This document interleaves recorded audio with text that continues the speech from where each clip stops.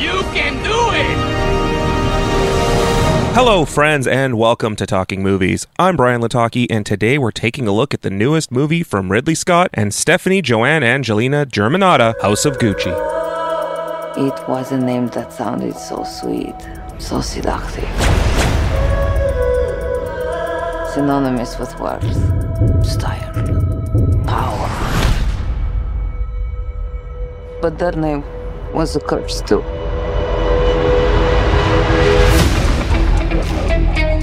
I've been a Gucci all my life. Your name is in the history books.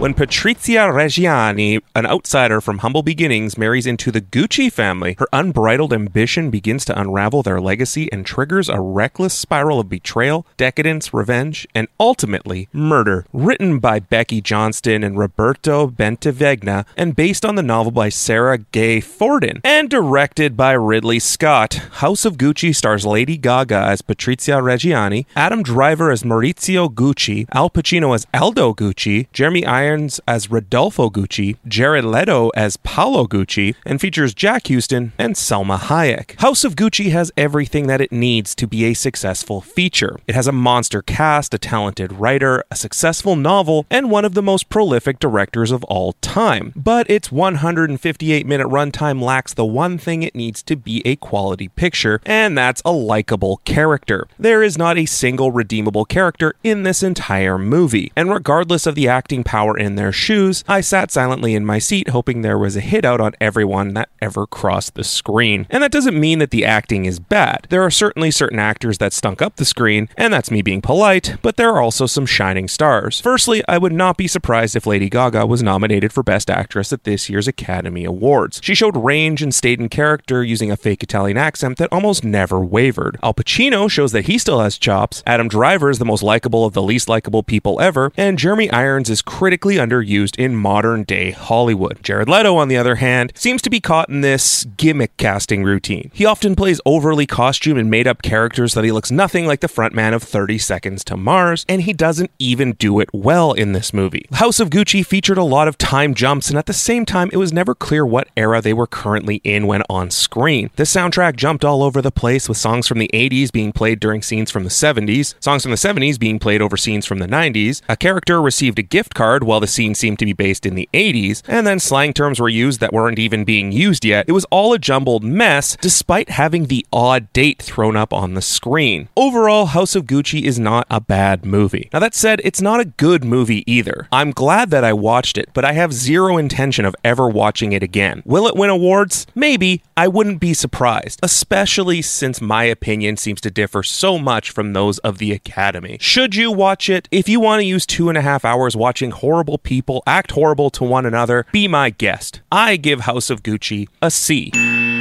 As we approach the holiday season, the parties are creeping in, so why not stand out with a fresh cut and style? The team at Swish Barbershop at 844 St. Mary's Road are ready to line you up and make you look your best. Walk-ins are welcome, or you can visit my barber by booking today at boybarbernick.com. I've just been handed an urgent news story.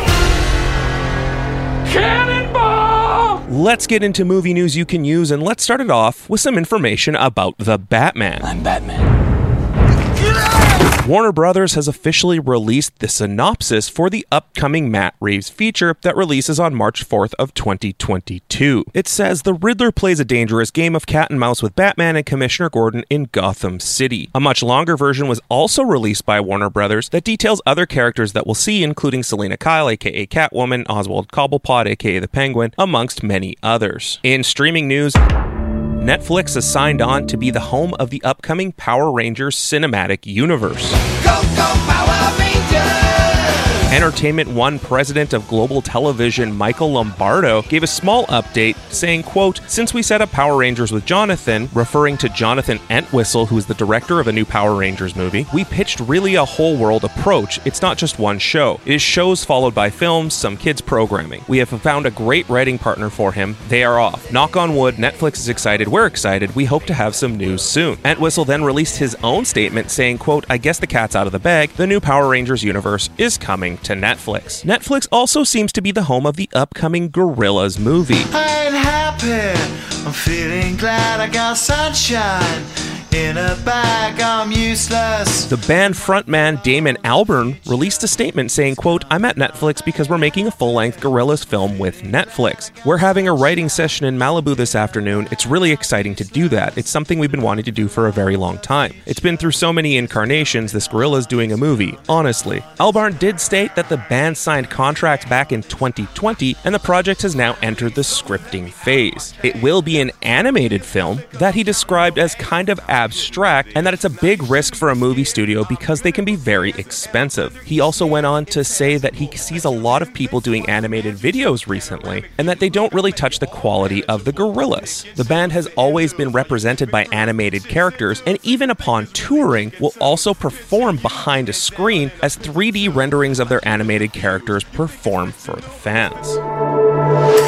Over at Disney, Kathleen Kennedy has teased that she has upcoming plans for the Star Wars sequel trilogy characters. She was quoted by Empire magazine of saying, "Certainly those are not characters we're going to forget. They will live on, and those are conversations that are going on with the creative team as well." Well, that doesn't add a lot. Adam Driver recently came out saying that he would be willing to return as Kylo Ren, as well as John Boyega stating that he would return to finish off the arc of Finn. She also went on to talk about the emotional reunion between Ewan McGregor and Hayden Christensen in the upcoming Star Wars Obi-Wan Kenobi series. She said, quote, "The thing that was most exciting was being on the set and watching the two of them get excited. They hadn't seen each other in a long time. I was surprised at just how incredibly emotional it was for each of them to find themselves back in these roles, and just realizing how important Star Wars was to each of them. It was the beginning of their careers." During the same interview, Kathleen Kennedy also mentioned that the upcoming Star Wars Rangers of the New Republic series that was announced that would star Cara Dune, played by Gina Carano, has been cancelled. She said that there was no new news to report on the spin-off, and any ideas that may have been used for the new show would likely be used going forward in The Mandalorian instead. The Walt Disney Company also released their annual report, which includes just how much they're planning on spending on content in 2022. They are planning on spending a whopping $33 billion on content over the next fiscal year. That includes their streaming programming, linear programming, and sports content as well. Just for reference, they spent $25 billion on content for 2021, so the $8 billion